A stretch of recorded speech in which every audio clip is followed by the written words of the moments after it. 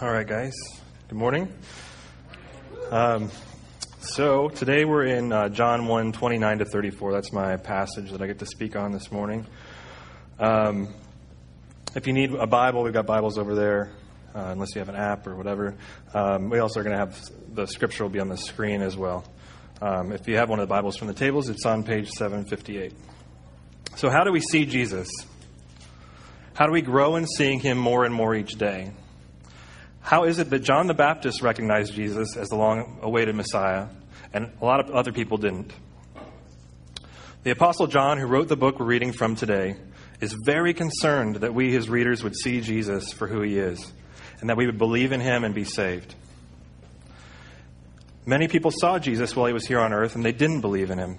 People passed by him in the market or the synagogue and never actually saw him for who he is. Many even saw him teach and do miracles, and they didn't believe he was the Messiah. I believe we can learn to see Jesus by looking at how John the Baptist taught his students to see Jesus. So let's read today's scripture together in John 1, 29 to 34. The next day he saw Jesus coming toward him and said, "Behold, the Lamb of God who takes away the sin of the world. This is he of whom I said, 'After me comes a man who ranks before me, because he was before me.' I myself did not know him, but for this purpose I came baptizing with water, that he might be revealed to Israel." And John bore witness. I saw the Spirit descend from heaven like a dove, and it remained on him. I myself did not know him, but he who sent me to baptize with water said to me, "He on whom you see the Spirit descend and remain, this is he who baptizes with the Holy Spirit. And I have seen and I have borne witness that this is the Son of God." This is God's word. Pray with me. Father, we thank you for your word. We thank you for John the Baptist, this last of the prophets who declared Jesus was coming. We thank you for the Apostle John who wrote the passage that we're reading today. You're sovereign. You raised these men up so that we are gathered here today, 2,000 years later, might be encouraged and renewed. Open the eyes of our hearts this morning so that we can see Jesus as these men did. It's because of him that we pray this. Amen. In 1910, the surgeons Moreau and LaPrince wrote about their successful operation on an 8-year-old boy who had been blind since birth because of cataracts. Following the operation, they were anxious to discover how well the child could see. When the boy's eyes were healed, they removed the bandages. Waving a hand in front of the child's physically perfect eyes, they asked him what he saw. He replied weakly, "I don't know." "Don't you see it moving?" they asked. "I don't know," was his only reply. The boy's eyes were clearly not following the slowly moving hand. What he saw was only a varying brightness in front of him. He was then allowed to touch the hand as it began to move, and he cried out in a voice of triumph, "It's moving!" He could feel it move, even as he said he could hear it move, but he still needed laboriously to learn to see it move. Light and eyes were not enough to grant him sight. Passing through the now clear black pupil of the child's eye, that first light called forth no echoing image from within. The child's sight began as a hollow, silent, dark, and frightening kind of seeing. The light of day beckoned, but no light of mind replied within the boy's anxious open eyes. So that story is from a book called Catching the Light by a professor at Amherst College called Arthur Zajonc. And I think this story is a good metaphor for how we as Christians, we learn to see Jesus. Before God saves us, we're blind to him.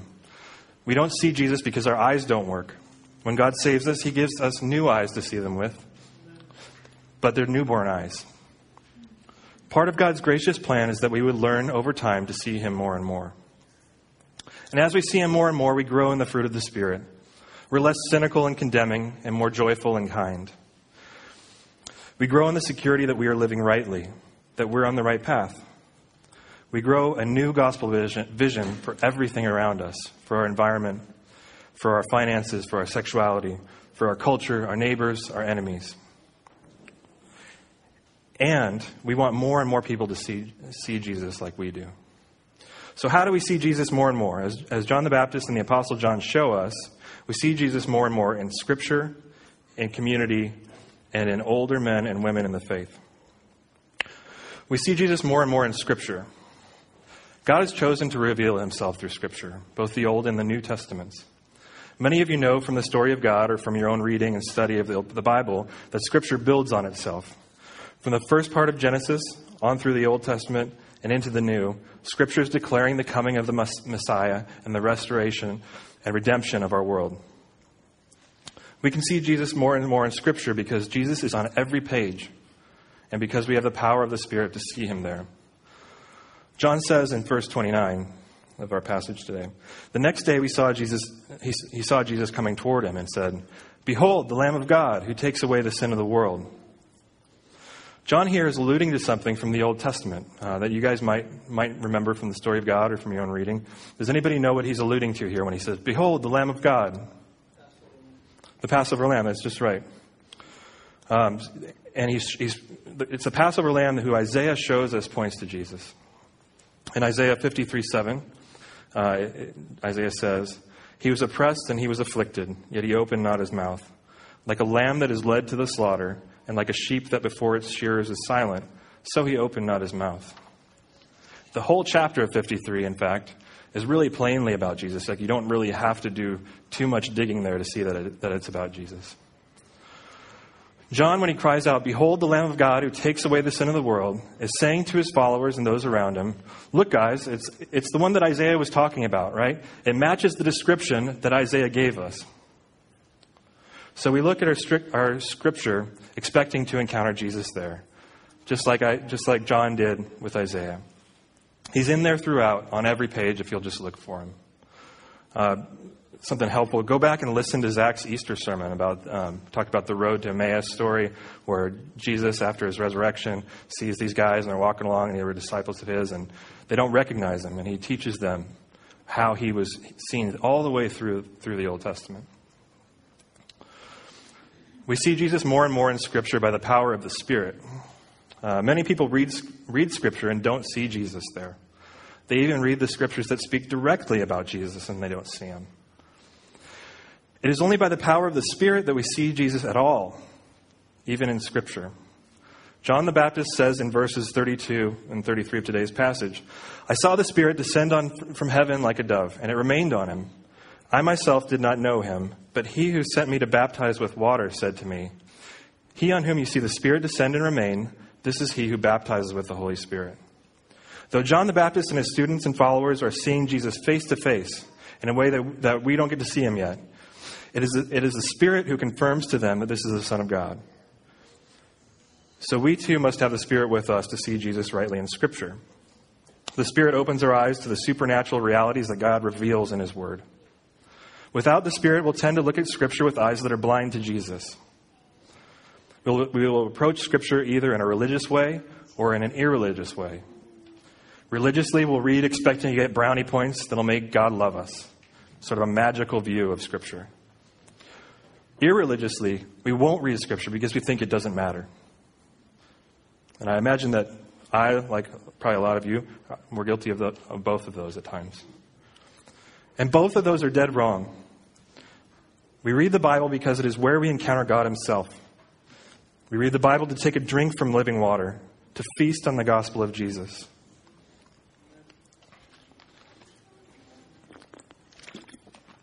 In a letter to his brother-in-law, Dietrich Bonhoeffer said, if you guys aren't familiar with Dietrich Bonhoeffer, he was a Lutheran pastor about the time of World War II, and he actually collaborated in a plot to assassinate Hitler that didn't work out, and ultimately he was killed.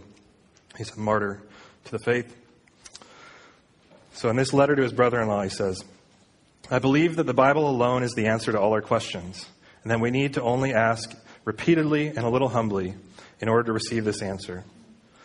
One cannot simply read the Bible like other books. One must be prepared to really inquire of it. Only thus will it reveal itself. Only if we expect from it the ultimate answer shall we receive it. That is because in the Bible God speaks to us. And one cannot simply think about God in one's own strength. One has to inquire of him." He's talking about asking the Spirit to reveal himself to you. "Only if we seek him, he will answer us. Of course, it is also possible to read the Bible like any other book. There's nothing to be said against that. Only that is not the method which will reveal to us the heart of the Bible, but only the surface. Just as we do not grasp the words of someone we love by taking them to bits, but by simply receiving them, so that for days they go on lingering in our minds, simply because they are words of a person we love. And just as these words reveal more and more of the person who said them as we go on, like Mary pondering them in our heart, so it will be with the words of the Bible. Only if we will venture to enter into the words of the Bible, as though in them this God were speaking to us, who loves us and does not will to leave us alone with our questions. Only so shall we learn to rejoice in the Bible.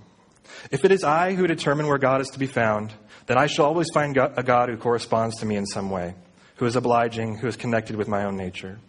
But if God determines where he is to be found, then it will be in a place which is not immediately pleasing to my nature, and which is not at all congenial to me. This place is the cross of Christ, and whoever would find him must go to the foot of the cross, as the Sermon of the Mount commands. This is not according to our nature at all. It is entirely contrary to it. But this is the message of the Bible, not only in the New, but also in the Old Testament. And I would like to tell you now, quite personally, since I've learned to read the Bible in this way, it becomes every day more wonderful to me. I read it in the morning and the evening, often during the day as well. And every day I consider a text which I have chosen for the whole week and try to sink deeply into it, so as to really hear what it is saying. I know that without this, I could not live properly any longer. Now, don't you want that for your Bible reading time every day? Bonhoeffer has just a really great view of it. To see Scripture in such a life-giving way, going to it as we go to get our breakfast. So find some time to see Jesus this week in Scripture. Don't worry about getting it right or wrong. Just invite his Spirit to reveal Jesus to you as you read. There are a couple helpful tools for seeing Jesus in Scripture that I'll commend to you. The first, if you've been around, you've heard us refer to, it's CBR. It's City Bible Reading. It's our recommended prayer journaling Bible reading plan. The plan guides you to invite the Spirit to help you see Jesus as you read, and then helps you think and meditate on what God is saying to you through his word. And then it helps you apply it and follow God's leading in your life with your gospel community. The second tool I'd recommend is the Gospel Transformation Bible. It's pretty new. It came out, I think, in October. I use it now almost every time I read the Bible. You can get it, if you buy it, in hard copy of it, you also get the digital copy, so it's really awesome. I used it to prepare today. It has some really helpful notes, and it helps you to see Jesus all the way throughout the Bible, even kind of in the obscure genealogies and stuff that sometimes we really have a hard time seeing Jesus in. We see Jesus more and more in community. Why do we see Jesus in community? Because community compels us, community augments our vision, community encourages us. Let's suppose you're a follower of John the Baptist who decided to take the day off on the day that John declares Jesus to be the Messiah. John's like, hey, come on down. We're going to go down to the river. We're going to baptize some people. We're going to talk about the Messiah. I've got some honey and locusts to share with you. You think, oh, you know what? There's this party down in Jericho. And it sounds really awesome. They're going to have a bunch of wineskins. And they're going to have this DJ there. And it's going to be sweet. And I think I'm going to take the day off today and go to that. Now imagine you did that. That would be a huge miss, right? You missed Jesus. So for the sake of another party. Now we're not against parties. We're for parties, actually. But community, by which I mean gospel community, the community of saints, compels us to see Jesus. Just by hanging out in community with other believers, John's followers saw Jesus. So we too, when we hang out together, when we go to the store together, when we're eating together, when we mourn and celebrate together, when we do yard work together, since we're together and abiding in Jesus, we see him. We're compelled to see him. Community also augments our vision. If John hadn't been there to point Jesus out to the group, say he went to the party in Jericho with you, everybody would have missed seeing Jesus. John was the one who saw it. God gave him a perspective that enabled him to see it. Now, we're each limited and finite. We can only see Jesus in our own way. Jesus himself is unlimited and infinite. In fact, only God can see himself as he truly is, in all of his glory, because only God can see from all perspectives. John Frame calls this, says God is omniperspectival. Together in community, we can augment our own vision of Jesus by sharing what we see of him with one another.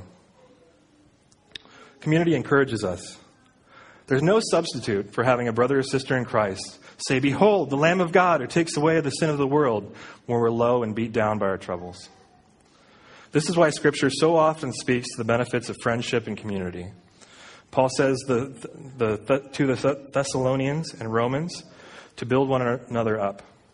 The writer of Hebrews says not to neglect to meet together, but to encourage one another. I'm sure you've all experienced this. Do we have somebody here who has an example of how your community has encouraged you recently?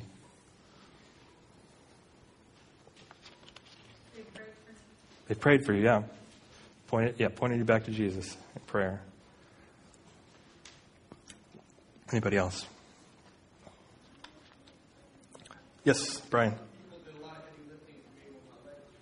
Yeah, they served you like Jesus did. You saw Jesus in that.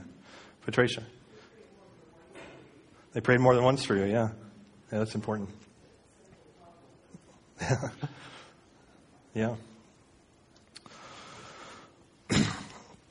William Wilberforce was a Christian politician and philanthropist in England in the late 18th and early 19th century. If you've seen the movie Amazing Grace based on his life, which I'd recommend, you know that Wilberforce played a huge role in abolishing the slave trade in Great Britain. In his book, Seven Men, Eric Metaxas says this about how Wilberforce accomplished all that he did. He was able to do all he did because of his reliance on a solid community of devout Christian brothers and sisters. Wilberforce was not what we today might call a Lone Ranger Christian, keeping his beliefs and prayers to himself. On the contrary, he thrived in the community of his fellow Christians and sought them out for strength and support and advice.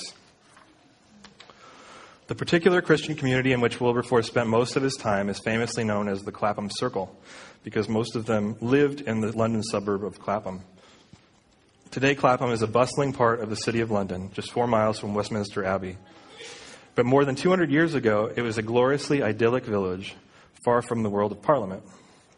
Those who didn't share and were threatened by their religious views often derided members of the circle as the Clapham Saints, or the Clapham Sect. Even after he was very famous, most of fashionable society still felt that Wilberforce and his colleagues' religious ideas about things like helping the poor and abolishing slavery were embarrassing. These detractors would end up on the wrong side of history, but at the time, their secular notions were the norm. It should be said that this Christian community known as the Clapham Circle did not happen by accident. On the contrary, it was the deliberate creation of Wilberforce's dear friend and relative John Thornton, who was extremely wealthy and who chose to buy a huge home at Clapham with 12 bedrooms for the express purpose of luring his friends to live there and share in the community. Thornton then expanded the home and bought others next door, hoping to get his brothers and sisters in Christ to be physically near each other so that they would benefit and be able to help each other in their various causes. Those who didn't live at Clapham were always welcome to come and stay for weeks or even months at a time. In the mornings, they would gather for breakfast and prayer, and whenever an important bill or issue was being worked on, they would pray together for strength and wisdom. Wilberforce would be the first to acknowledge that whatever he did not do it alone. First of all, God was the one behind every battle and every victory. And second, the living community of Clapham believers was involved on all levels. Now, William Wilberforce was part of a gospel community. If he were around today and we had England on there, he'd be on that map. Okay? The Clapham Circle. And the community played an integral role in his changing the world. Now, most of us won't have the impact that Wilberforce and the Clapham Circle did. But we do all have the opportunity to share the burdens and joys of this life together, to encourage one another, and to see Jesus together. So I'd encourage you, if you're not in a gospel community, get in one. If you're kind of hanging around, but you're not so sure, and you kind of come and go, try to fully give yourself over. Just try it out. Begin to do so. Skip the party in Jericho this weekend, or this Wednesday, or whatever. Hang out with your gospel community and see Jesus. Another way we see Jesus together in community is by doing what you're doing right now. Coming together on Sundays and celebrating Jesus by listening to his word preached through fellowship and by singing songs and praise and exhortation. Make this a priority for you. Jonathan Dodson, a pastor at Soma Church in Austin, it's called Austin City Life, had a great tweet this week about sermons. He said, sermons aren't info to individually download, but prophetic words to collectively steward. Now, that's not a knock on listening to sermon downloads. I'm sure a lot of you do that. I'm not trying to make you feel bad. I do that too. He's just saying that a sermon is primarily for a community, that the truths, the seeing Jesus in a sermon is best done in community. And as Zach pointed out, there's questions in here that will guide you as you take this sermon today and the sermons going forward into your community and stewarding them together. We see Jesus more and more in older men and women in the faith.